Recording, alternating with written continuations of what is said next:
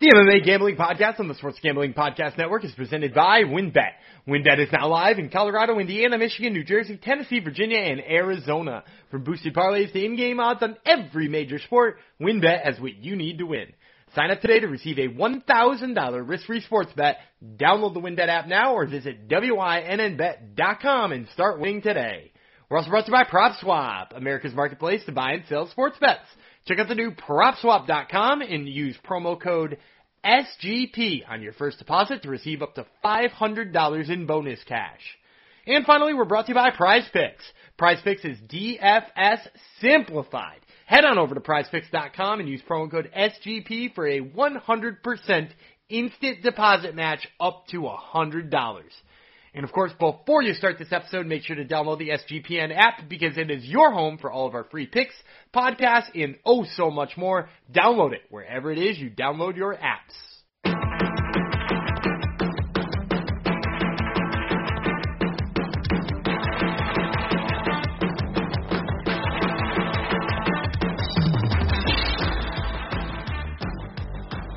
Hi-ho, degenerinos, and welcome to the MMA Gambling Podcast on the Sports Gambling Podcast Network. Made it up to episode 88. I've been on almost all of them, 83 of them, I think. My associate co-host is the only person who's been on all 88 episodes. That's a trivia question for you. This really is his podcast, even though I always claim that it's mine. I would be Jeff Fox, your host. By the way, we won't introduce him quite yet. This episode is dedicated to a very, very special person who is celebrating a birthday today. It's a happy born day to superfan Jong from the Sports Gambling Podcast Slack channel.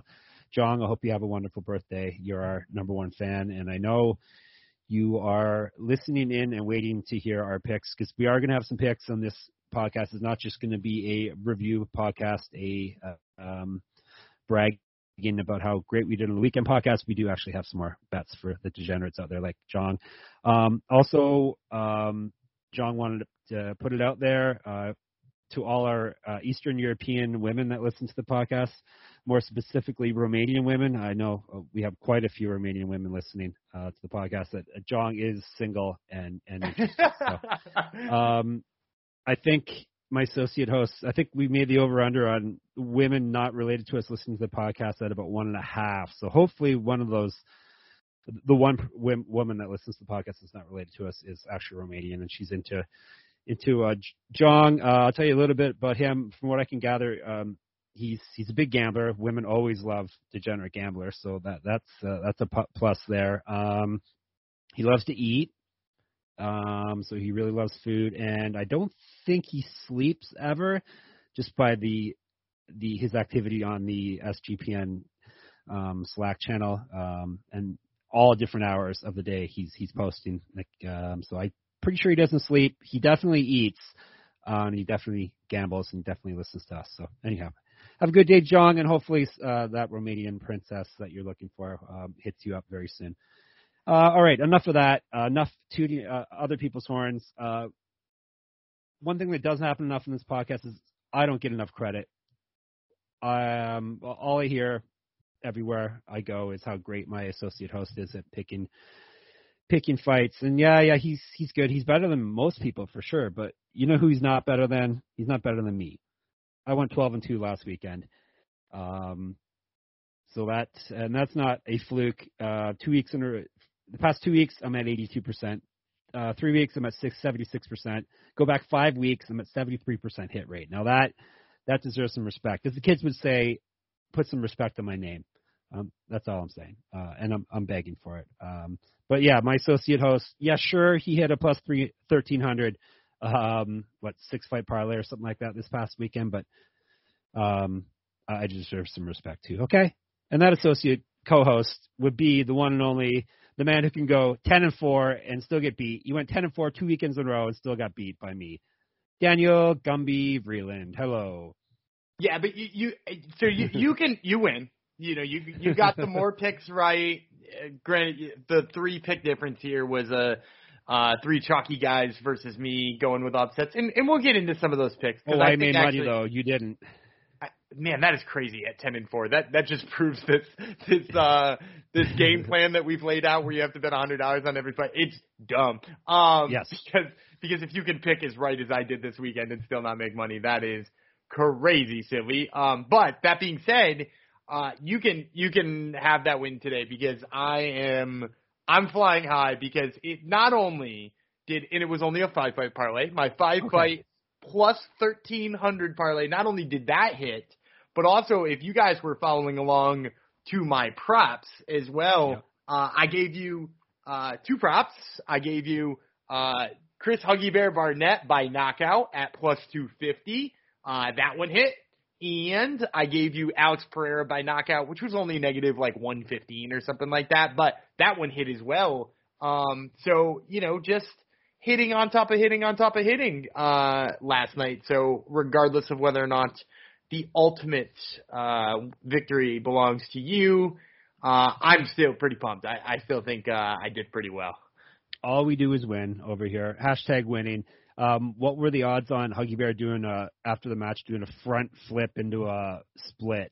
I would have to say if you're given the fact that he wins, I would say that celebration was probably negative 300 because if you've seen Huggy Bear fight before, that shit was expected. I don't know if you got to see the dance when they were cutting the commercial too. Perhaps better than the front flip right to his butt cheeks as he did. We could talk. I could put a whole hour, by the way, on his celebrations. No Did doubt. you hear what he said about that front flip when one of the reporters asked him backstage? Remind me. I may have. He said, you can blame those damn trampoline places for giving a fat guy like me confidence. No, I didn't hear that. Yeah. That's great, though. That's Very true. One of the best responses I've ever heard in my life. Plus, he gives the moment to Jean Vellante and all of that. Dude, man, I can't say enough about how much I love that, too. And on any other weekend, on 50 other weekends of the year, he would have been the star of the show, but no, he was nowhere near the top of the list for this past weekend because that was a wild event. UFC 268 that would be. And yeah, Dan went 10-4, lost $29. He went 10-4 the week before and only won 57. So yeah, it's been chalky lately. That's why. Yeah, I know, but on the year, may as well get in this right now. On the year, you're at 55%, which is solid. It should be, you would think you're up a little bit of money or close to even. No, you're down almost $3,500. So yeah, betting. I don't know if we'll switch. I'm sure people don't really care whether or not we're down pretend money or not. If the hosts are down, they just want to know. They just want to know who we think are going to win. But I'm not sure if we should change the approach for next year or not. But anyhow, we will have some dead weeks coming up at the end of next month. We can figure that stuff out. But yeah. 55%, you're still down $3,500. I'm at 60%, which is what I was gunning for. After my hot month and a half, I am up to 60%, and I'm still down $2,100. So, $100 in every fight. It's fun to have action on every fight, but you may want to change the amount you're betting, or do an awesome parlay like Dan threw out there. Like my brother said, I told him that you hit it. He's like, yeah, it's crazy. It sounded like he was just throwing random people in at the end of it too. I'm like, yeah, I don't know. No, he's like, let's put this guy in and let's put that guy in. The only one that I was hesitant on putting in, because for those who need a quick recap, I took Chris Barnett, who I had pretty much tooted his horn leading in. I took Ian Gary, who I'm sure we'll talk a ton about. I took Nassourdine Imavov, who looked really good. I took Alex Pereira, who maybe didn't look good with the takedown defense, but is a crazy good kickboxer. And I was pretty confident on those 4, but we usually like to make it. Well, I said I was going to try to make it at least 10-1, and I think that came out to 9-1, and I was like, I can't leave it there. And then the next best one I could come up with was Rose Namajunas, and that ballooned it. And I did. If he's saying I was just throwing people in at the end, Rose was a throw in, and I have to let you know that when the first 4 hit and Rose's fight was about to come up, I was like, man, maybe I shouldn't have added that one extra one. Yeah.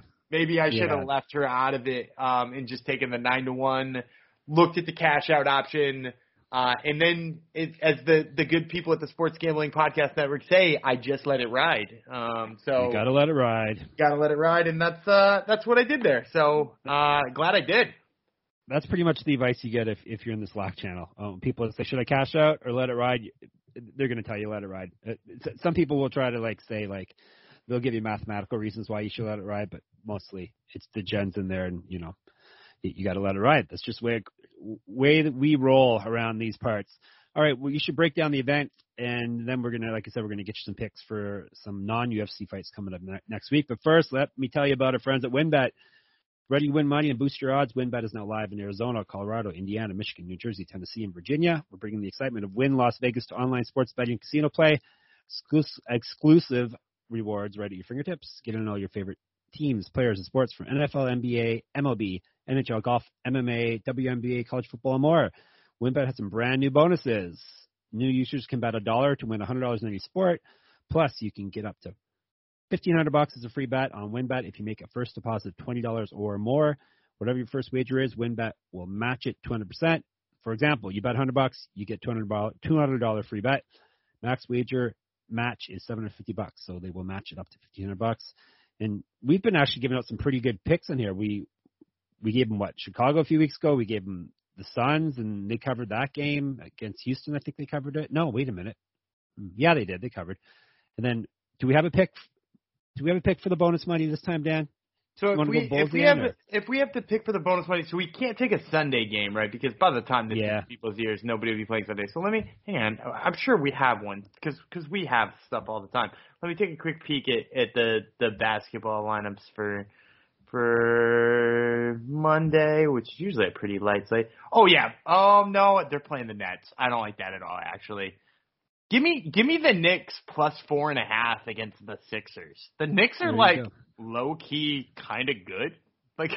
Are the Knicks good at basketball again? Possibly. Very well, but yeah. No, okay, do that one. Use your bonus money. Take that. Take the Knicks Monday night. And do it on WynnBET because great promos, odds, and payouts are happening right now at WynnBET. From boosted parlays to live in-game odds in every major sport, we have what you need over at WynnBET. Ready to play? Sign up today to receive a special offer, risk-free $1,000 sports bet. Bet big, win bigger with WynnBET. Download the WynnBET app now or visit wynnbet.com. All right, we definitely won some bets last night.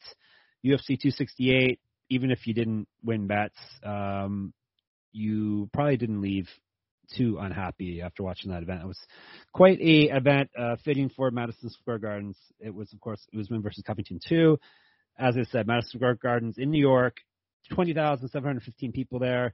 Total gate was 9,800,000. I heard 9.9, but it looks like it may have been changed to 9.8 million, which is, I believe, the fourth highest gross ever for anything at Madison Square Gardens. So very impressive there. How many finishes? We had one stretch. We had 6 straight knockouts, which was wild. And then we had another knockout later on, and then the rest were decisions. But yeah, 6 straight knockouts was pretty crazy there through the and the fights that went the distance too were not boring. I mean, no. I think objectively there was maybe one fight on the card that I thought I watched and I was like, well, that wasn't all that much fun to watch. But apart from that, the whole thing was just. There was a fight on there that I would qualify as a fight of the year candidate that didn't win fight of the night. That's insane. Yeah, obviously the boring fight is Gaethje Chandler. We'll go over that in a bit, but we'll start at the top. Kamaru Usman, as we predicted, and as the bookies predicted, beat Colby Covington 48-47, 48-47, 49-46. I guess the score I lean more play closer to the 49-46. Or even 48-46, because maybe give him a 10-8 round, because he knocked Covington down twice in the second round there, and then was feeding him shots as the round ended also. But yeah, he very clearly won. I saw people, I think I saw some media scores saying picking Covington to win, but I don't see how that happened. Most people seem to have it 2-2 going into the last round, which Usman clearly won. Very good fight once again. that's another fight possibly could have been fight of the night on an average UFC fight card. Usman is just too good. As we predicted, he's just better than Covington in every area, and Covington was more cautious last night than he was in their first fight, and as he is normally, which probably lost him the first couple rounds, which probably to his detriment. But who's to say? If he was more aggressive, maybe he would have gotten knocked out right away. But it went pretty much the way we expected it. Usman just seems to be getting better and better. I seem to see a lot of people hating on him for some reason after that performance, but that may just be degenerates that were going for the underdog Colby to come through. But no dominant performance. And did you hear, Dan, that he's the greatest welterweight of all time? Kamaru Usman or yeah, just Colby think Colby is? Because I could totally see a post-fight interview with Colby Covington, who proceeded to get beat by the same guy pretty handedly twice. Usman is the boss. The boss said Usman is. So you know what? Any chance he gets to bury GSP, he does. So that's I know I'm up here with a Canadian co-host, but yes. I will say it is edging. It is getting to the point where, like, we at least have to talk about that, whether or not he is. Like, for me, you go prior to these last two fights, this one with Covington, the rematch with Covington, where he erased any doubt you might have had in that first performance. Because the first performance was good, but, like, Colby had a lot of good moments in the first one. Right. I would say even the rounds Colby won in this one, and I think he clearly won 4. You could have possibly given him 5. So I think that's the only way you could score this fight, right? Like maybe a 10-8 second. Colby won 4, coin flip for 5. He just didn't have any big moments. You know, like his rounds were that, like, his pitter-patter jab landed a few more extra times in that round than Usman landed. So, yeah, like I think his ability to erase that doubt with the Colby rematch, his just absolute flatlining of Jorge Masvidal, who we all thought he'd beat, but just not that way. For me, those two fights undoubtedly pass Matt Hughes, if he hadn't already prior. Now he is head and shoulders ahead of Matt Hughes, and that puts him, like, dude, if not equal with GSP, at least right in his shadow. He's improving, it seems, so. Yeah, and he's this is what's happening. And there's so much time too. You know what I mean? Like he could go out there and just make a fool out of Leon Edwards. He could beat the shit out of Vicente Luque. You know, Wonder Boy can make his way back up there, and he can beat the hell out of him. Like, with those 3 wins right there, as well as, like, who knows, like a super fight with whoever happens to be the middleweight champ, if it's not Izzy, because I know they said in order for those two to fight, they'd have to be making $100 million. But, like, he's got time to do it, too, and that's maybe the most impressive part of it. Yep, very true. So what is next for him? You think they're going to wait and see what happens with Edwards and Masvidal? Yeah, I think basically my breakdown of it is, if Masvidal goes out there and wins that fight, he's not getting a trilogy fight. That's really obvious to me. He's got no claim to it. Right now, Jorge Masvidal's job is to have the most fun fights he possibly can. So if Leon Edwards goes out and looks good in that fight, and I do stress looks good, it's his title fight. The problem is that he has a tendency to win and not look good. I could totally see them finding a way to get Vicente Luque in there first. Because he's looked really good as of late. It wouldn't surprise me if Gilbert Burns put on another really great performance and earned himself another shot before Edwards is. The right answer should be Edwards. I'm just not sure the right answer is going to be Edwards.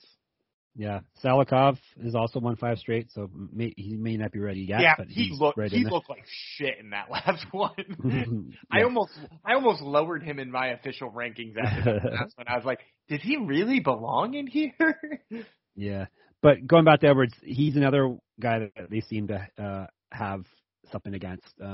So I think he's really going to have to go out there and grab this title shot. Obviously, he's going to have to, because he's won for how many years straight now? He hasn't lost. Yeah, he's never going to lose again until you put him in there with Usman, because he's probably. I mean, he's probably if you're saying Usman's the champ and Colby's number 1, I mean, he's probably 1A. He's probably just as good as Colby. he's basically Tony Ferguson. What happened to him at lightweight all those years? So, and it takes one loss to Masvidal coming up that could end it for him, and yes. that would be crazy. And then Covington, there's a very clear hierarchy in welterweight. Usman's head and shoulders above everyone, and then there's a huge gap, obviously head and shoulders, and then you got Covington, and then there's another big gap, and then everyone else, basically, is how I see it. Yeah, I agree. Just like it seems like Leon Edwards. Although you know what, Leon Edwards in Covington, I might put Gilbert Burns in there too, because just what he did to Wonderboy, and it might be like Usman, those three, and then fucking everybody else. Although we would be remiss if we had a conversation about welterweight and we didn't say the name Khamzat Chimaev. So next title shot. Watch it happen. You know what, dude? That would be if you could get him to step in and fight somebody like Vicente Luque and beat him. He 1,000% would pass Leon Edwards that title shot. Yeah, all he has to do. They do want to get him. Sounds like they want to get him fighting before the end of the year. So if they could get him up against, I'd say any ranked person, especially if someone in the top 10, and he does what he's been doing to everybody else, and I can very easily they would.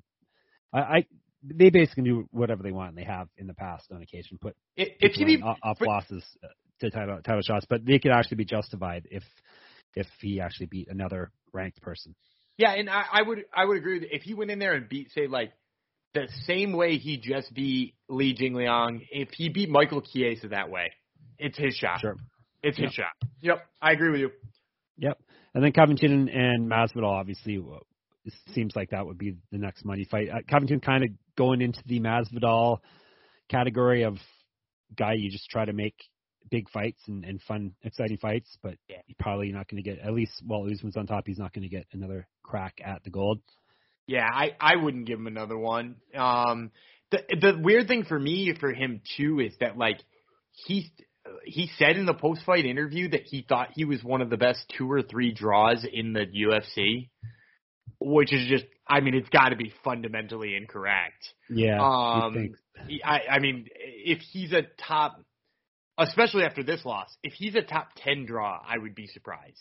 Yeah, we'll have to see what this one sells, obviously, but yeah, I was shocked by the amount of cheers for him. Because of him, though? Yeah, or I know. Sell because it's the most crazy stack card of all time. Yeah, but the cheering for him, and New York's not a red state. What the hell was going on there, Dan? All the chants. I mean, like, so I will say this: he does bring out his fans are loud, right? Like, there are loud fans for certain people, but I don't think like. When you call yourself a draw, it's not just like you sold tickets to go to the stadium. That stadium would have sold out regardless of who was fighting on it, right? Like that's what Madison Square Garden does. You sell out a fight card. And like it's the first fight card in New York in forever. So the fact that there were people in the stands cheering for him, to me, doesn't mean that he's a big draw.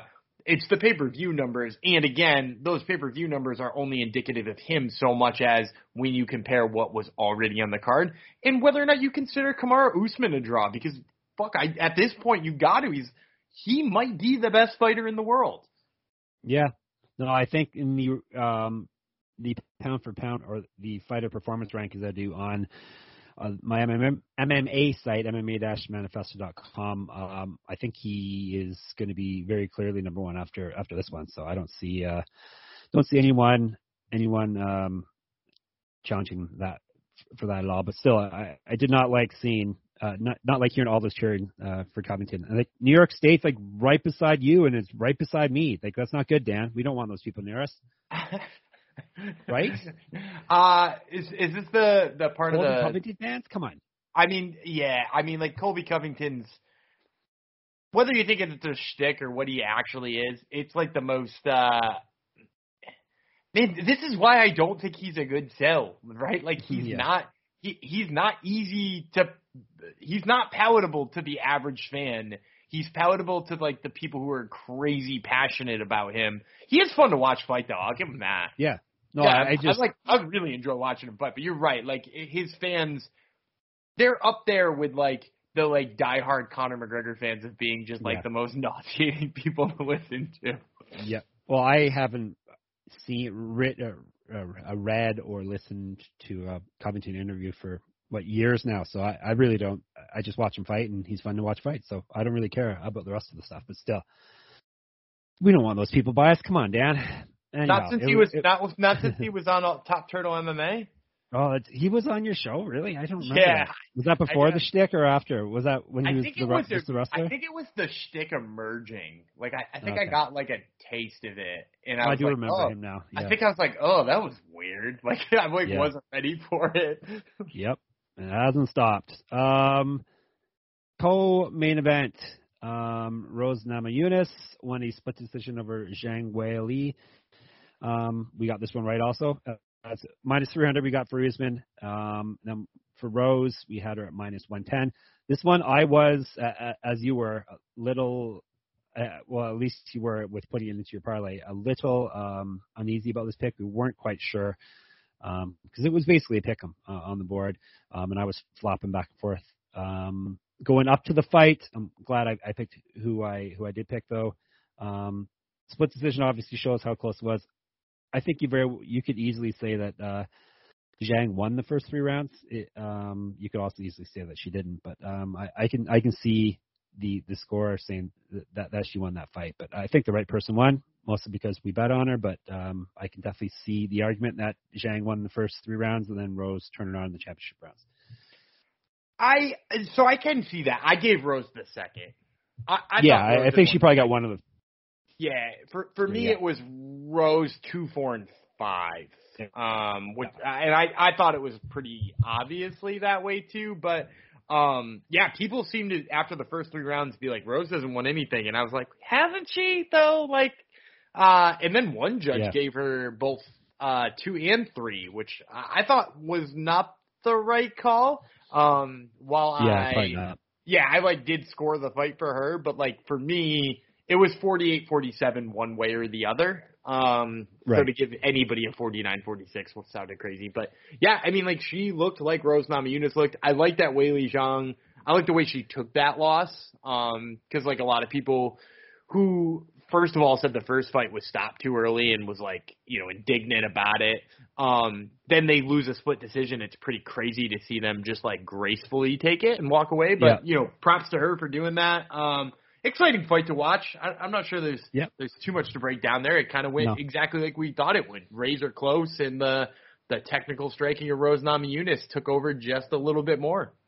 Yep, exactly. Well, we can talk about who's next. Speaking of fighters who the UFC have an axe to grind against, it sounds like Carla Esparza, they have an axe to grind against. What is Dana White that? Dana White says she's not next because she's waiting around for a title fight, and that's not how you do it. Well, she fought in May, so I don't really think she's waiting around too much. It's half a year. In other words, that means she declined to fight somebody on a main event when they needed a main event. Yeah. Which it sucks as a reason to not put her in that title fight. I will say this though, while I am really interested in Rose Namajunas versus Carla Esparza, which I think it's a no-brainer should be next. I hope that the UFC is just playing hardball with her and get her to sign something or to scare her into taking more fights later. And so I hope it happens. That being said, if it doesn't happen, Rose Namajunas versus Marina Rodriguez would be so much fun. Who's that?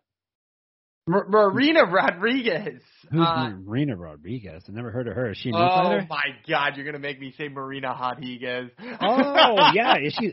Yeah, she's very good. 5-1 in the UFC. But here's the thing. You played that fucking so well. Thank you. Carla Esparza beat her. Carla Esparza also beat Rose Namajunas. So like it's like she's obviously the pick here. If there's any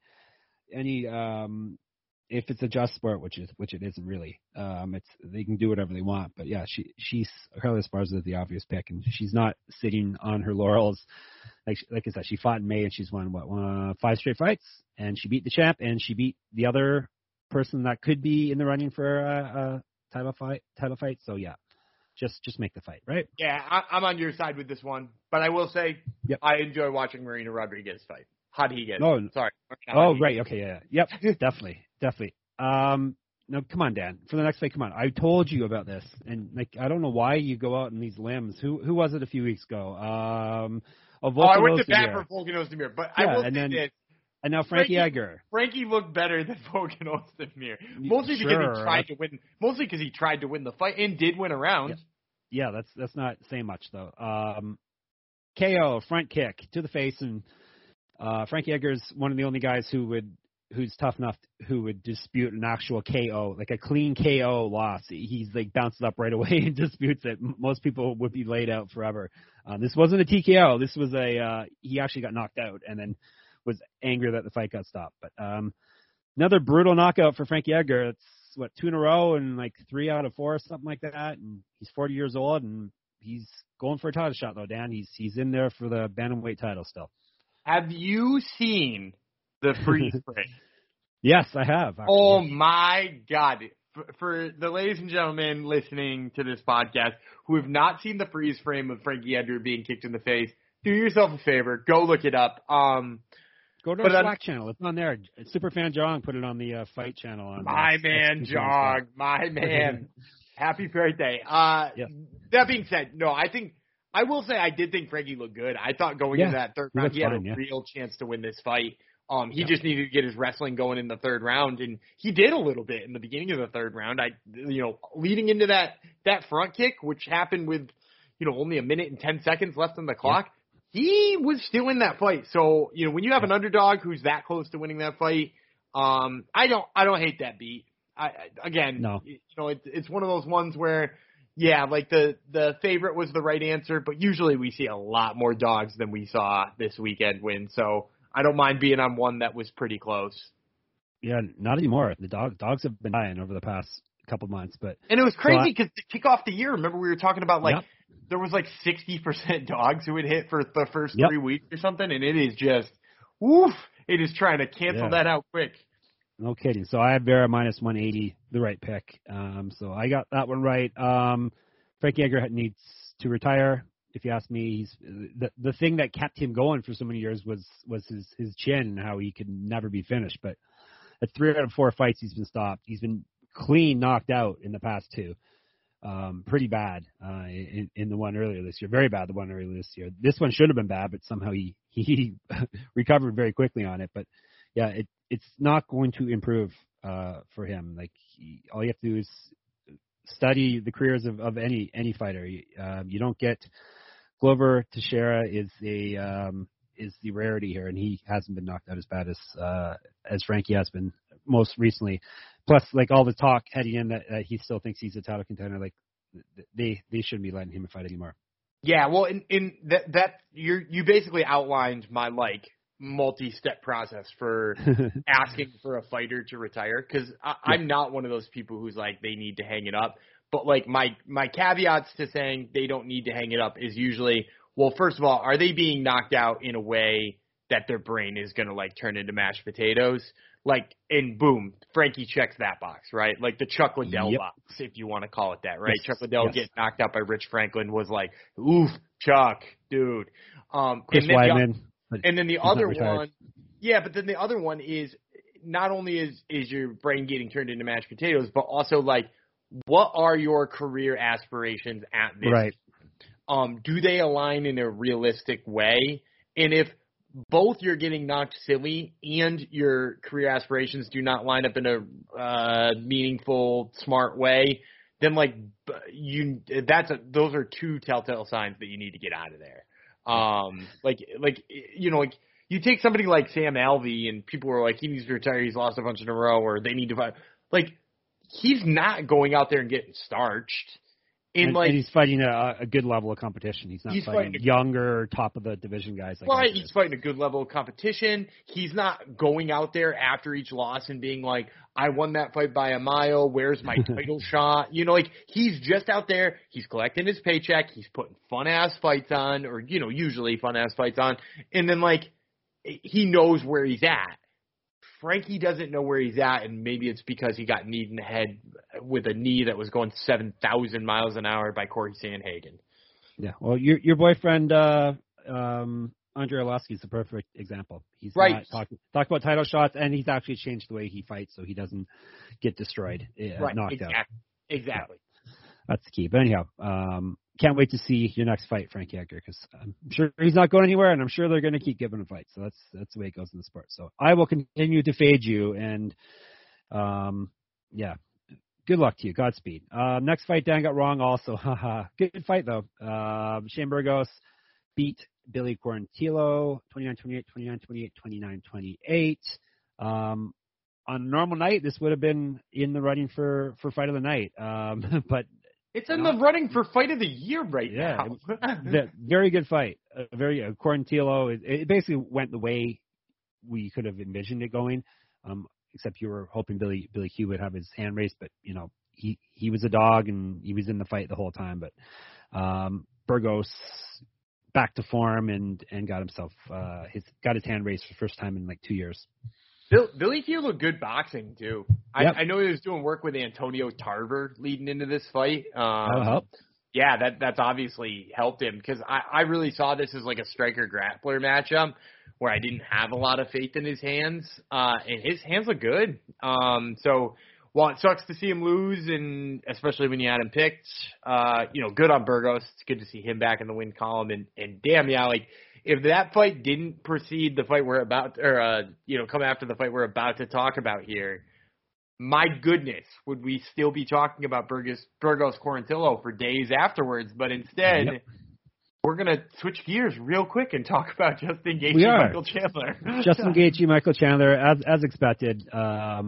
It was a war, 29-28, 29-28, 30-27 for Justin Gaethje. We had him pegged to win this one. It pretty much was what we expected, slugfest, and we said Gaethje, we have more faith in him being able to hold up and withstand the onslaught, which he did, but that's taking nothing away from Michael Chandler, who also... He was more than tough enough for the fight. Basically begging Gaethje to hit him even more. It was almost like a hockey team pulling the goalie, even though they're losing 10-0, saying, "Go ahead, score some more goals," because he was egging Gaethje on, and Gaethje was obliging and lighting him up. But yeah, heck of a fight. Gaethje should be getting the next title fight after this, and Chandler's basically cemented himself as a action fighter fan favorite, and he's punched his ticket for a bunch of fun fights going forward, I'm sure. Once he's properly recovered, obviously, because he took a beating. I will say it was a really weird thing for him to like drop his hands and like encourage action, right? Because first of all, people do that in fights where they're losing to try to draw somebody into a firefight, right? Like I saw, you might remember Chris Lieben did that fighting Michael Bisping. Michael Bisping fought like a crazy point fight and didn't engage, and Lieben just put his hands down and let Bisping punch him in the face. So you do that to goad them into a firefight when you feel like they don't have the power to knock you out, and you know it's a last-ditch effort to try to get them into that firefight. That was so fucking dumb on Chandler's point because, look, first of all, he wants to fight you in a firefight. He's not backing away from it. He's very obvious that he is just going to do that anyway. You don't need to goad him into it. He's already doing it. And number two is he can knock you out, dude. He's proven multiple times in this one fight. He like nearly knocked Chandler out like 4 times in that fight. Never mind like another. So like, what are you doing dropping your hands other than like, was he trying to steal judges' scorecards by getting punched in the head more? Whatever he was doing, it was dumb as hell. But yeah, like to your more salient point here, like Gaethje is going to get the next title shot. Whether or not, the slew of challengers like Islam Makhachev or Beneil Dariush or whoever you were about, at 155, all of them are getting passed up for Justin Gaethje. It's Gaethje next. Yep. And it doesn't really matter who wins the next title fight because him versus other man would be fire emoji, bomb emoji. Yeah, it's going to be good. Yeah, Gaethje against anyone is basically. So. Yeah, I'd watch Gaethje fight a paper bag on pay-per-view at this point. Like he's that good. And I would love to see Chandler destroy Conor McGregor next, but I'm sure that won't happen. But no, there's no way. That would be great. That would be great because he would eat him for lunch. So, who would you like to see? who realistically would you like to see Chandler fight next? Hopefully not for a while though, because like I said, maybe they can get him back for Black History Month. Oh God, remember that? That was fantastic. He decided that February he should be alright. No, maybe I don't know. If February, if he's taking quite a beating, I don't know. Maybe they can get him back for the Black History Month special. Yes, maybe. Good old UFC. You have all of those like famous high-profile black fighters, and you decide that you're going to use Black History Month to celebrate Michael Chandler. Yes. It's so silly. Apart from that fun joke there about Michael Chandler and Black History Month, I to be honest with you, and I know that this fight doesn't make much sense from a trajectory standpoint, I really think him versus Islam Makhachev is like the test Makhachev needs. Because Chandler's wrestling defense is good. He showed, even though he got reversed in his takedown attempt against Gaethje, like he didn't let Gaethje stay on top of him for more than like half a second. He's shown in the past he's got good submission defense. Like I think he is what Islam Makhachev needs. Makhachev is obviously not what he needs at this point. He needs Dan Hooker. He needs, somebody of that tier. Gregor Gillespie. He needs those guys. Ferguson. No, Tony. Tony Ferguson's fallen into my Frankie Edgar span at this point. Oh yeah, but he's not going anywhere. I also think Chandler's kind of head and shoulders ahead of Tony Ferg right now. So obviously. Whereas I think I think he could fight some of the more competitive guys towards the bottom, the Brad Riddells and of the world and stuff like that too. Somebody like that to get him back on the right track is probably the best answer. Because Makhachev, it seems like Dariush is going to be, or that's what a lot of people are saying is going to be the fight for him. I'm calling that one now. I said originally that Makhachev could jump to a title fight depending on what happened in this one right here. Like if it was uncharacteristically dull, or if Chandler won, and then also so did Charles Oliveira. You're not going to rebook that one. Makhachev is probably going to fight either Beneil Dariush or whoever loses the title fight. But I wouldn't mind him fighting Chandler either. No, Chandler's basically one of those guys where we wouldn't mind watching him fight anyone at this point. So he's, like I said, he's 35 though, so he's been taking a beating. So who knows how much longer we're going to have him. So hopefully they can book him some fun fights before his time is run out. That rightfully won fight of the night, $50,000 to both those guys. And then the fight before, Marlon Vera got one of the performance of the night bonuses. They gave out 4 of those instead of 2 this week. All right, we'll run through the prelims fairly quickly because we have, like I said, we do have some betting advice for you coming up. But first, let me tell you about Prop Swap. We're brought to you by Prop Swap, America's marketplace to buy and sell sports bets. The MLB playoffs. Why does it still say they're in full swing, Dan? Your Atlanta Braves took care of the MLB playoffs. They took care of it. They are the champs. Well, all season long, Prop Swappers were making and finding the best odds in the country because they were buying directly from other bettors like you and me. So hopefully some people got some Atlanta Brave future tickets on there because they would have cashed in big. And if you are on Prop Swap, you can cash in big if you use promo code SGP. When you first deposit, Prop Swap will double it up to $500. Double the cash means double the odds. If you love sports betting, you need to be using Prop Swap. Every ticket purchased on Prop Swap can be resold at any time, so your bet doesn't need to win in order to make money. It just needs to improve. So you don't need to win, you just need to improve, like the stock market. Thousands of bettors across the country are shopping for tickets on Prop Swap every day. Get started today by going to PropSwap.com or download the Prop Swap app. Prop Swap is where America buys and sells sports bets. Like I'm saying, we should swing through the prelims quickly, but like I said, there's so many knockouts and stuff. It's hard to fly through everything because it was a very exciting night. Alex Pereira, flying knee and punches TKO over Andreas Michailidis. Pretty much what we both had Pereira at minus 260. I would say it pretty much went the way we predicted it. Pereira definitely needs work on his takedown defense, but once he got himself out of the grappling and clinch and takedown situations, he unleashed on Michailidis, and obviously looking forward to seeing more of Alex Pereira. Yeah, and I think you nailed it. He is a guy who I will not be super sold on if he comes in at negative 300 or 400 for his next fight. if the guy he's fighting can wrestle. So yeah, I'm gonna have an eye on that. And the next fight, this was not a good night for New York City area fighters. Bobby Green does not finish fights, Dan. Once I remember this last time we broke down his fight. I can't remember the last time he finished a fight. It's been, I want to say maybe decades since he's finished a fight. But he TKO'd Ally Quinta last night.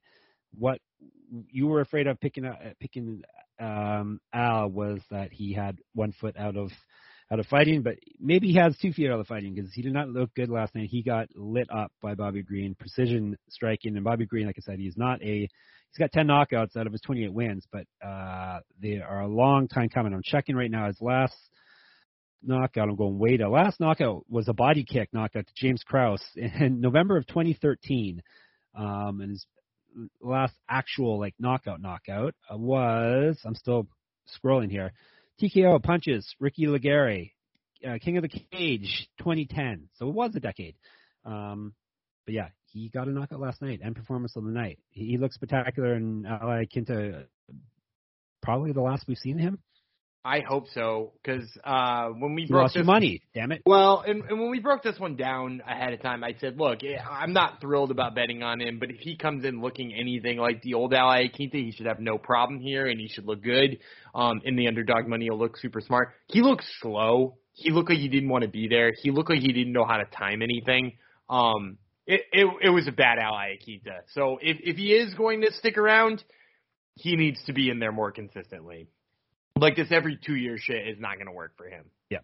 Oh, and I was wrong actually, Dan. You were only 9-5, so I gave you an extra win. I just realized you have another loss coming up too. So sorry, son. Is it this next one that I said I was always gonna gonna tail this next guy? And we got screwed by Phil Haas. Phil Haas, minus 350 locked for Dan. I didn't mind losing this one because after hearing Chris Curtis on the Top Turtle MMA podcast, cheap plug for Dan. Delightful guy, and it's good to see him finally make it to the UFC. And he won via knockout, first round, and got himself. He didn't give himself a bonus for that. What? I thought he did. That's ridiculous. It's sad too, because he deserves. He's not even in this weight class. He's a welterweight. He didn't look too small, really. He looked similar to Haas. He looks like a big ass welterweight. Yeah, that was the thing. And Haas isn't small by any means. No, he's a monster. Yeah. So good on him for getting. Yeah. Good on him for getting that win. You mentioned he sounds like a nice guy on the show. Dude, he is such a nice guy. He's just a great dude, and it's it's one of those moments in MMA where a really good thing happened to a really great guy who nearly retired 2 or 3 times, and you couldn't be happier for Chris Curtis. I hope he gets a couple more fun wins and fun fights coming up. Yeah, hopefully, like I said, I was thinking hopefully he can get a couple more fights and maybe get himself into a second contract and start making some decent money. Because, like I said, how many fights did he have on his belt, actually? That was he was one of those, other than Frankie Edgar. That was his 35th fight. Yeah. His UFC debut. Other than Frankie Edgar, he probably was the most. Maybe Bobby Green had more. Yeah, Bobby Green. No. But he has Bobby Green has 40 or so. Yeah. He has more fights than Jean Vellante. He has more fights than Chris Barnett, who also took a million years to get to the UFC. Yeah, the only people with more experience last night was Edgar and Bobby Green. So he had more. He's fought more than Justin freaking Gaethje, who used to fight every weekend for World Series of Fighting. Yeah. So, you like to see stuff like that come through. So, like I said, I didn't mind. There's 2 reasons I'd mind because, actually 3 reasons. Good story, nice guy, and it was Dan's lock. So it's always nice when Dan loses his lock picks, isn't it, everyone? Hopefully you weren't tailing it. So Dan's 16-14 on his locks now, down almost $500. Come on. Locks are supposed to win. I keep explaining this to you every week, but no. Parlays and props win. That's true. Parlays that's basically what. That's the thing. You're all about 3-pointers and slam dunks, Dan. You're all about the big highlight reel stuff because that's what's getting you adulation on the internet and on the message boards and stuff. So hey, I get it. Parlays are what Dan's all about, and flashy knockout props. If you had some knockout props in the prelims, you would have won a bunch. And then the opener of the main prelims, Nasruddin Imavov, as we predicted. TKO elbows knockout over Edmund Shabazian. It kind of felt like watching an execution that it went on for a long time because Shabazian's tough as nails, but we got Imavov for a very nice -125 number. Looking forward to seeing more of him, and I don't know what to think of Shabazian now. He's had a tough run, but he's also had tough competition, 3 fights in a row. Time for a step back at the very least. It was really tough to hear. Well, this was a step back, really. Like in the first That's place. True. Bad matchup, though. Yeah, it also irked me a little bit that DC on the broadcast was talking about Shabazian coming to an American Kickboxing Academy to work on his wrestling, and that's what you looked like after working at your wrestling for a while at AKA. I don't think he needs to work. I don't think the wrestling is the issue with him either, but yes, go ahead. I mean, some of it is, though. Imavov took him down pretty freaking easily. And he did finish on the ground too, so yeah. Yeah, and he doesn't seem to know how to get up when he's down. He seems clueless off his back, which I guess that's wrestling. I guess there's some jiu-jitsu in there, but his defensive grappling needs some work, and a big step back is in order for him now, and I'm super excited to see Imavov. That dude should be ranked damn near the top 10 when those come out. I want to see him against a guy in the division. Yeah, middleweight's not exactly the most stacked, talent-rich division too, so you very quickly can rise up the ranks there. So, yeah, looking forward to seeing more of that. So then early prelims, Ian Gary, it took him a little bit to get going against Jordan Williams, but he got it going with 1 second left in the first round by knockout via punches over Jordan Williams. We had Gary at -375, and he was my lock. So put another 26.67 into the win column there. So I'm 19-10 in my locks. I'm still down about $20. So I'm almost scratching back to even. But yeah, maybe it was some of the UFC jitters for Gary. It took him a little ways to go, and plus he's fighting a guy who was basically fighting for his UFC career, having lost his first 2 fights. But he did get it going eventually. And got himself a knockout. Yeah, I think it's a little jitters. I think it was a little of the old. I'm used to tooling on everybody, and even Jordan Williams is a step up from the guys he was fighting in Cage Warriors. So I think a little cage jitters and a little bit oh shit, I have to pay attention to what I'm doing. But yeah, he's going to be exciting. I'll be excited to see him again. Yeah, he's young and barely fought, really. Well, that was fight number 8, I believe. Yeah, that's the thing. So, yeah. And probably the end of, I know you like Jordan Williams, but probably the end of Jordan Williams in the UFC, at least for now, you would say. Yeah, he's going to need to win some fights to come back. Yep. And then, what can we say about Chris Barnett? We pretty much talked about. What can't we say about Chris Barnett? What can't you say? Gian Volante, still fat and sloppy. That hasn't changed. Fatter, actually. He was 17. Oh, yeah, he was. Yes. Oh, my God. Yeah, Barnett, TKO, spinning wheel, kicking punches, and then the amazing celebration after the fact. So, good walkout, too. Let's give him a good walkout. Good walkout. There. He rightfully got himself 50 Gs, as did Bobby Green earlier on, and Alex Pereira. I forgot to mention those. They were the other winners. It was tough to get yourself a bonus because there was so much action last night. But yeah, Chris Barnett, does he have a real future in this division, or Hell no. he's just gonna be just a fun guy, right? He's so a big fun. country type fun guy. Yeah, he's like the reincarnation of Big Country, only he's way better on the mic and got a lot of personality, whereas Big Country didn't, and immediately was hated by Dana White. I think Barnett will be beloved by everybody. I think he's one of those guys like Sam Alvey, who even if he went out there and lost 6 in a row, the UFC might keep him.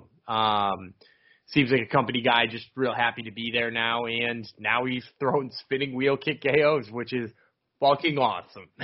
Yeah. And Gian Volante, retirement match, as they say on Sean Sheehan says on the top on the Severe MMA podcast. Can't wait to see his next fight in the cage. There's no such thing. Retires, yeah. Hopefully it's not in the UFC though. But yeah, fun fight. -106. We got Barnett for 2, and Dan also had a juicy knockout prop on him. So And he's still doing this podcast. He's still slumming it with us people with less money than him. So there you go. Justin Jacoby, this was late replacement, stepped in, minus 350.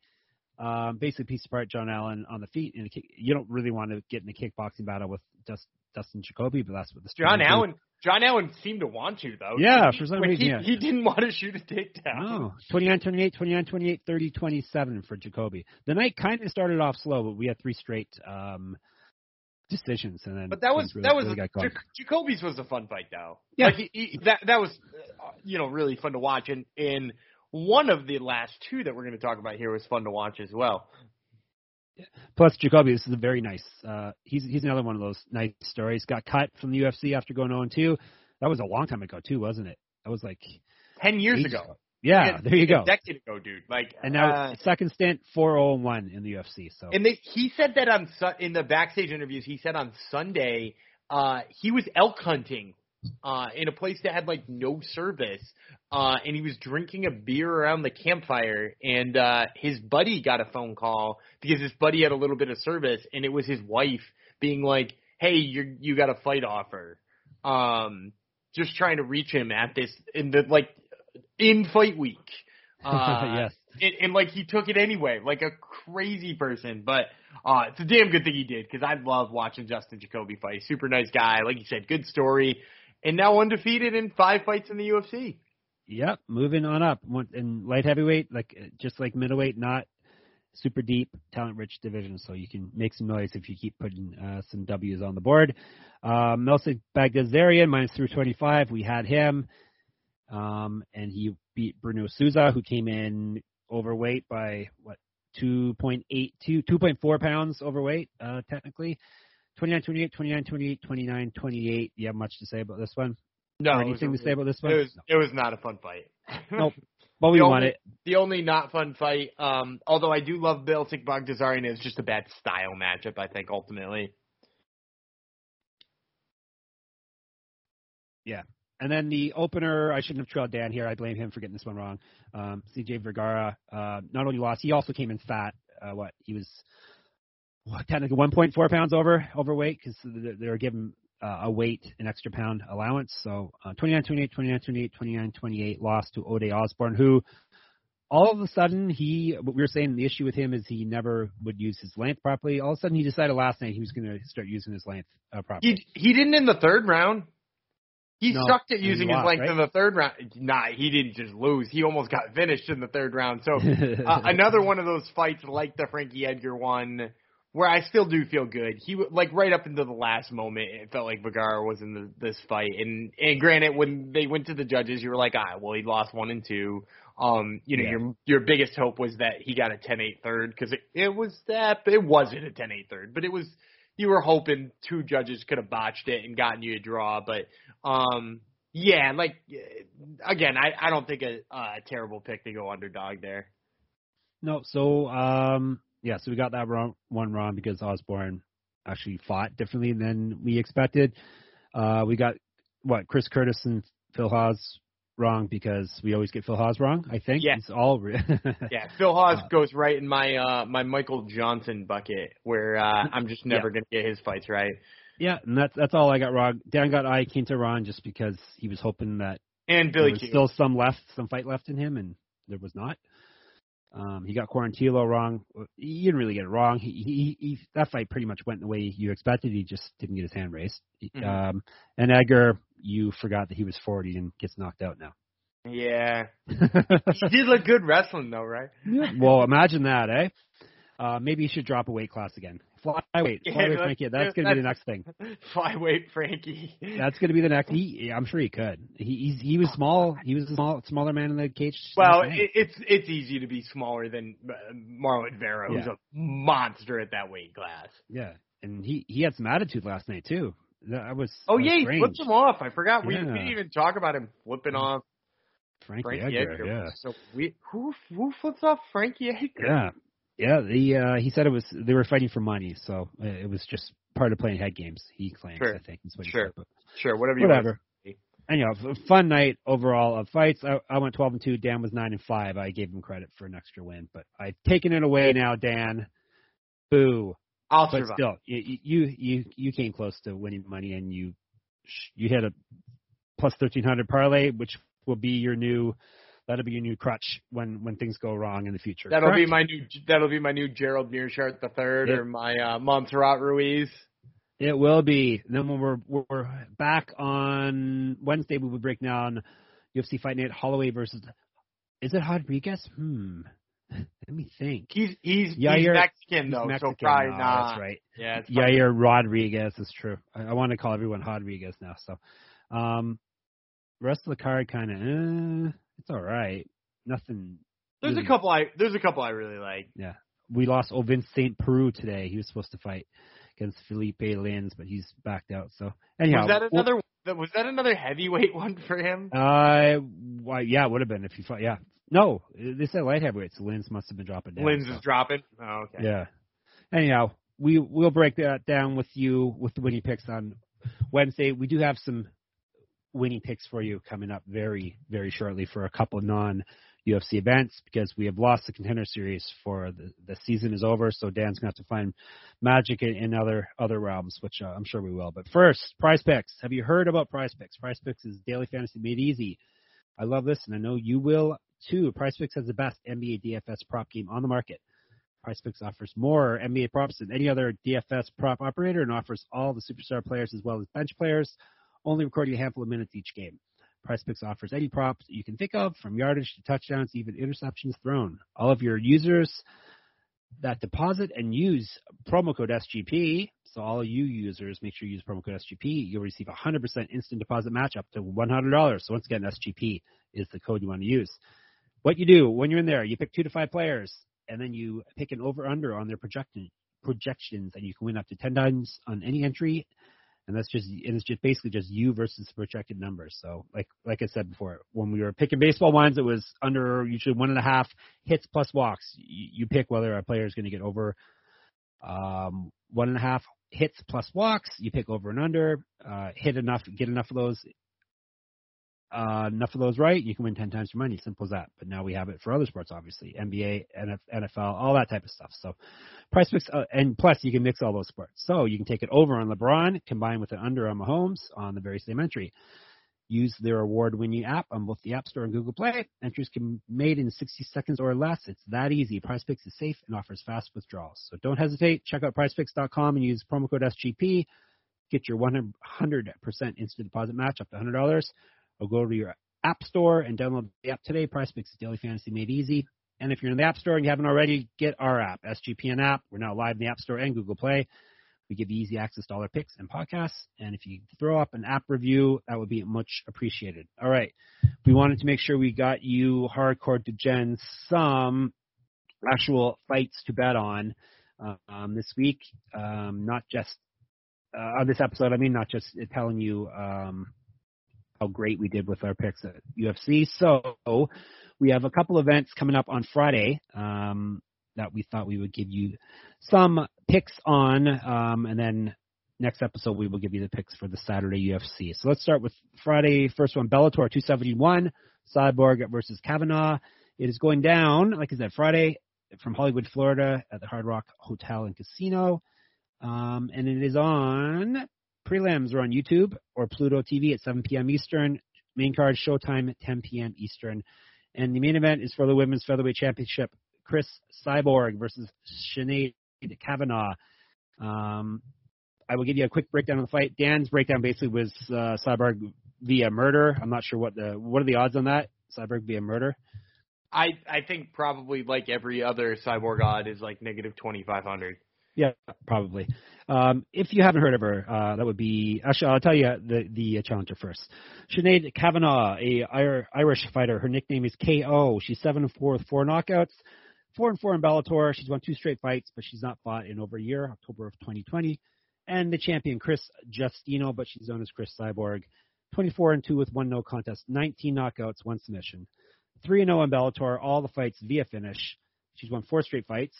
She was in the UFC before where she went 5-1, only lost to Amanda Nunes. She was also 5-0 in Invicta, also 4-0 with 1 no contest in Strikeforce, and she was the champion in all of those promotions I named. She also was 2-1 as a pro kickboxer. She's a grappling champ. She's 3 inches taller, has 3 inches of reach. Obviously, Cyborg is going to win this fight and probably be a knockout, correct? Yeah, and we don't even need to dig too much into it. It's not worth betting. It's boring as hell. Sinead Kavanaugh is 3-4 in her last 7 fights. Yeah. I don't know what they're doing here. I mean, like, I guess maybe she's more marketable than any other option, or they're out of options, but it's, just pass on betting this, because most likely you're going to need a big pile of cash to win nickels, and it's not worth it. Yep. We don't have you want to explain why we don't have odds for this or for the LFA event we're going to be breaking down after this one?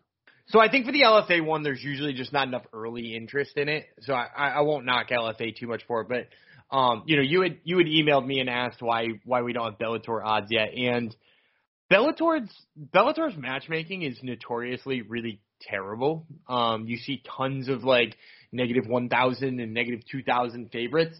And a lot of times sportsbooks don't like to give you too much early betting time for that, because it leaves a lot of room for them to take a hit on like bad lines. Because sometimes they'll start a line and be like, oh, this guy's clearly going to win, and leave him at negative 800, and the money still pours in on him, and he's negative 2,500.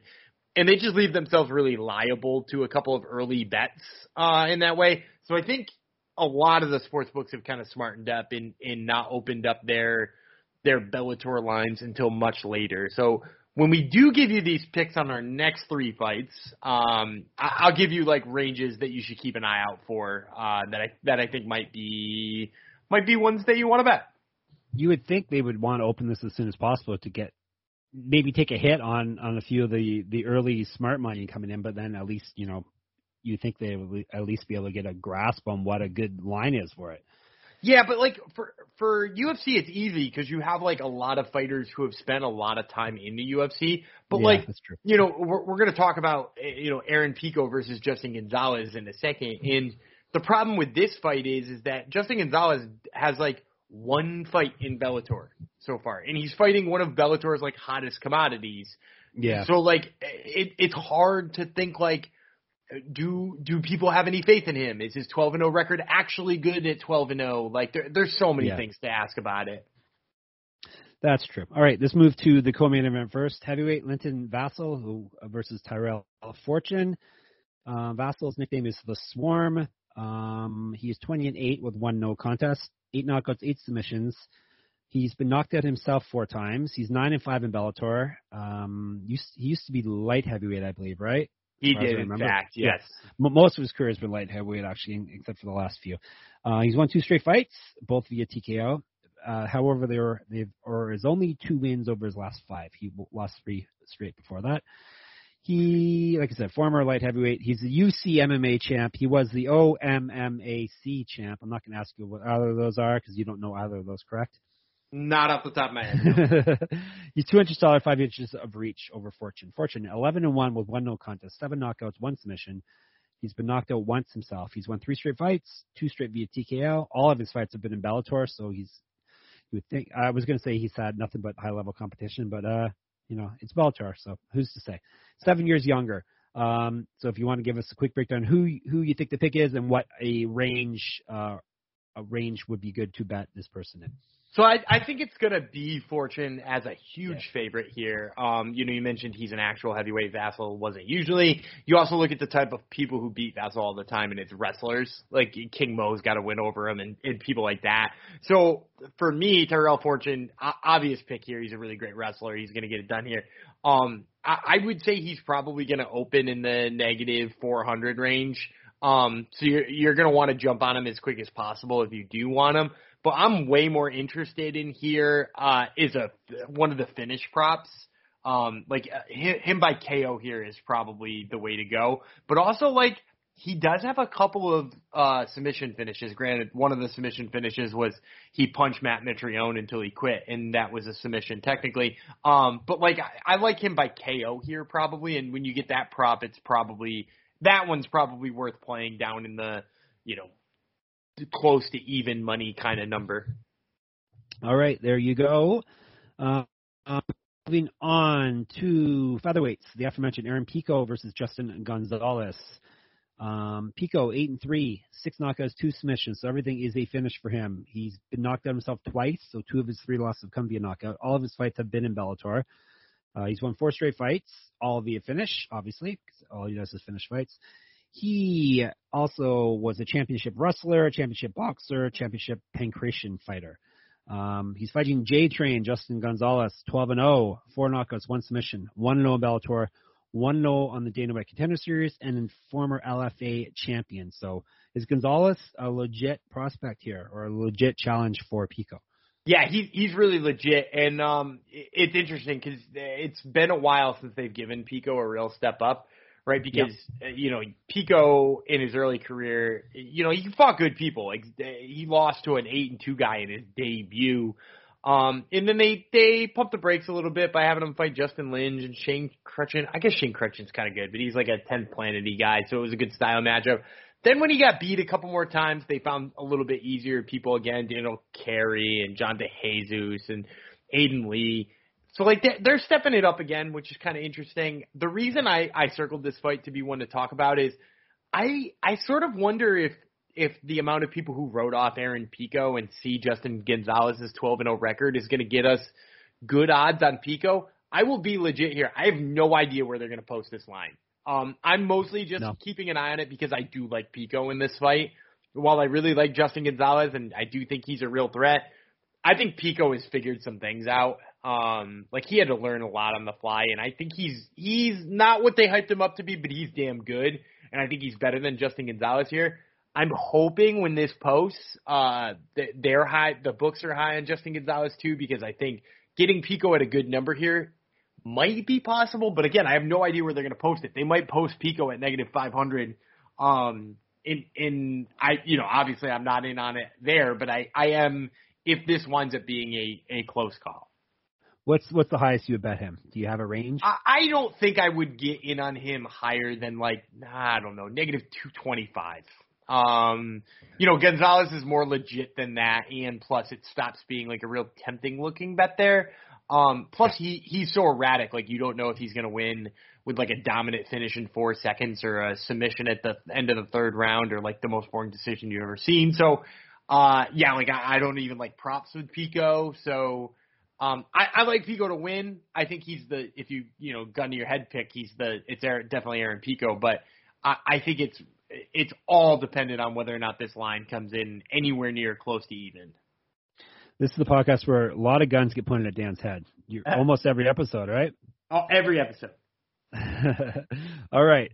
Final fight that Dan wants for us to break down or is worthy to break down, and he wants to give you a pick for is women's featherweight, Arlene Blencow versus Pam Sorensen. Blencow, former title challenger in Bellator. Anger Fist is her nickname, which it's hard to beat. 14-8, 8 knockouts, 1 submission. She's been subbed herself 5 times, so that is her Achilles heel. 5 out, 8 losses have come via submission. She's 7-4 in Bellator. She won via TKO her last fight.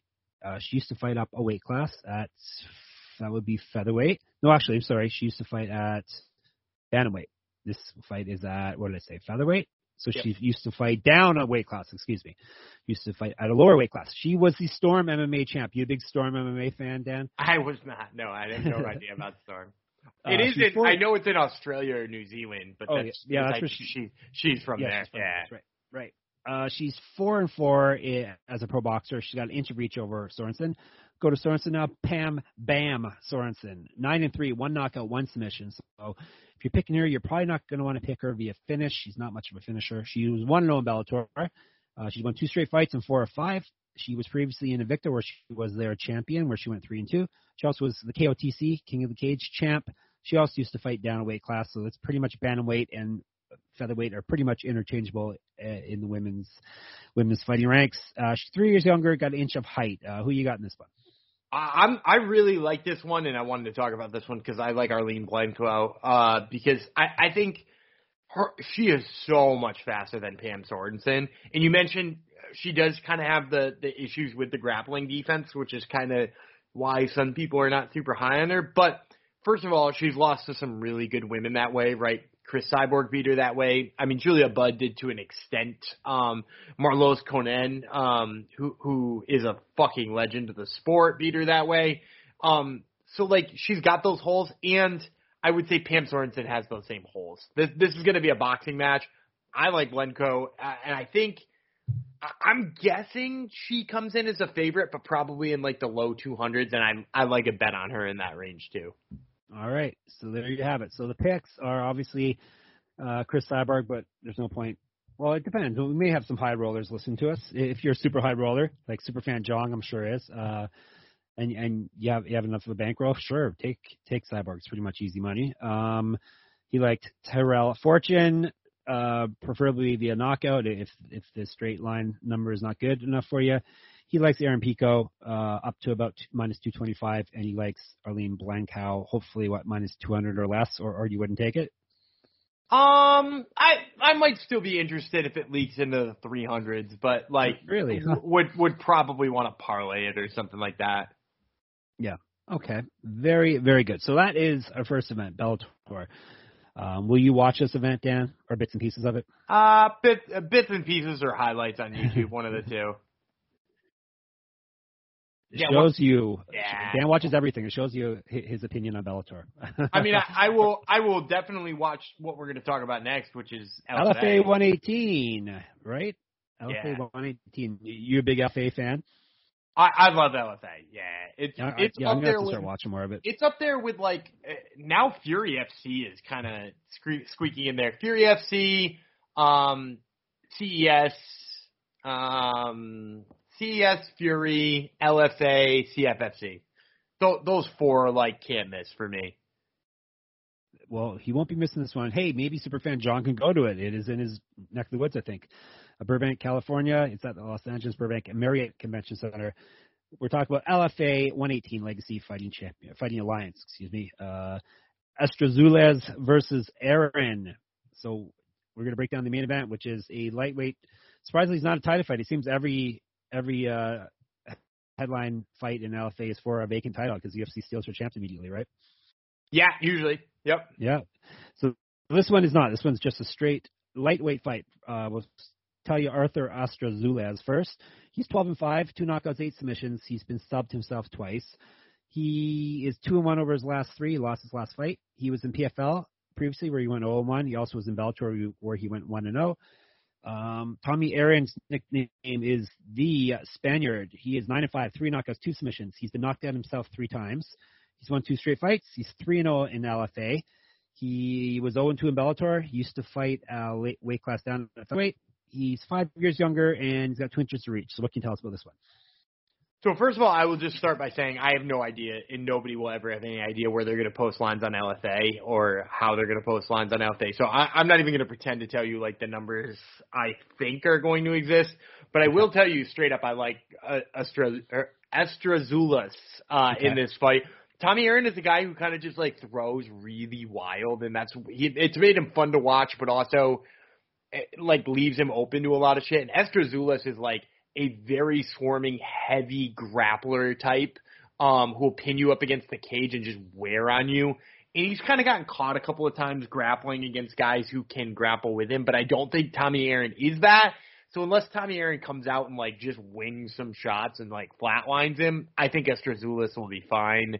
So much so that I like him. Again, if it's anywhere under negative 200, I think that would be playable. And obviously, if he, for some reason, comes in as a dog, which, like I said, I have no idea where these post. But for me, I would line him as, like, a negative 170 favorite, and I would like him in that range. Okay. Do they usually are the odds usually off a bit in LFA? Is there a opening to grab some good money? I mean, it's just weird for me when we talk about LFA lines. Like, sometimes I'm like, oh, well, clearly, you know, so and so is a favorite because, you know, they have this backing. And actually, the one we're going to talk about next is one, you know, Askar, who was signed by the UFC, didn't wind up fighting due to not being medically cleared and a whole bunch of other things. But, like, a lot of times I think like, oh, he was signed by the UFC. He was, he's a famous guy.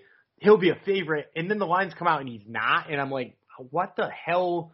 And it's not necessarily because they're wrong lines, or they're just very unpredictable, I think. Like the stuff that you would usually dictate, the logic you would usually dictate for lines for UFC or Bellator just don't apply to like some of the regional level ones. Like I don't know if bookies just have a better sense of people's skill at that level or who's giving them the lines here. But I do think, I think it's harder to tell what the lines are going to start at. Okay, and as Dan said, Askar is the other fight we're going to break down. Bantamweight co-main event, Askar versus Leandro Gomez. Gomez is Pequeno Hulk, which means Little Hulk. He kind of looks like a Little Hulk, too, when you see pictures of him. You can see him painted green. He's totally the Hulk. He is 6-1, 2 knockouts, 2 submissions, never been finished in a fight. 3-0 in LFA. He's won 4 straight fights. He used to fight up at featherweight. This one is at bantamweight. And then Askar briefly was scheduled for a fight in the UFC before it fell through, as Dan said. AK-47 is the nickname. He's 11-2 with 5 knockouts, 1 submission. Both of his losses have come via knockout. He's 2-1 in LFA. He's gone loss, win, loss over his last 3 fights. I think, yeah. Well, we'll go with that. He's got TKO'd in his very last fight. He also used to fight up a weight class. He's 3 years younger. What are you thinking of this one?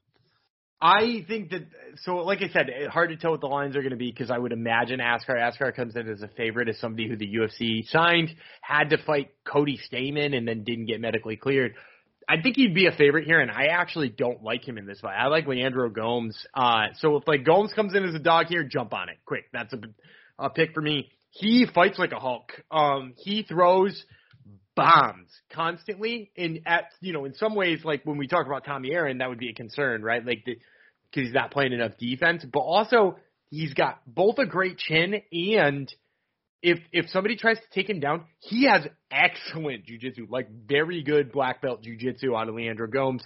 I've seen him hit a knee bar, and it was one of the nastiest looking knee bars, and that came after he just like swung wildly. The other thing you will see about this man too is he has got some weird reach, like really weird reach. Like if you just look at a picture of him, it looks like he can like itch his kneecaps without bending at the waist. It's like, go to Tapology and just look at the picture of him because you'll get a little bit of a sense of it. Although like watching a YouTube fight of him would probably do better. But yeah, he's like a lot of fun to watch. He trains out of King's MMA. He beat Yumahoro Uchi, who I am pretty high on as well. I think he's just going to go out there, throw bombs, and definitely take Askar out of his game. And hopefully he is an underdog on the board, and you can make some cash on that. So that's 2 fights we're going to break down on LFA, and then you got you with 4 on Bellator. So there you go. Super fans like Jong, you have your fix before we. That's your contender series without it being contender series. Exactly. You just have to wait till Friday to cash your checks. Cash your bets. All right, that's enough. That's enough talking for one night for you people. Everyone go to bed. In the meantime, like I said, we'll be back on Wednesday. In the meantime, read all our stuff at sportsgamblingpodcast.com and at MMA-manifesto.com. If you haven't subscribed to our podcast feed yet, make sure you do that, MMA Gambling Podcast feed. Then you will get this podcast the second it drops rather than waiting a day or 2 for it to go out on the main SGPN feed. And make sure you follow us on Twitter and give us more compliments, as all our lovely fans have been doing. Much appreciated. Jeff Fox, writer, and he is Gumby Vreeland. Anything else we need to tell him before Wednesday, Vreeland? Nah, you hit it all. All right, that's good. What nicknames are we going to sign off with tonight? I guess I'll go back to Juicy Jeff. I'm Juicy Jeff. What do you want to be tonight, Dan? Let's stick with Gumby. He is Gumby Vreeland, and we will be back on Wednesday. Bye-bye.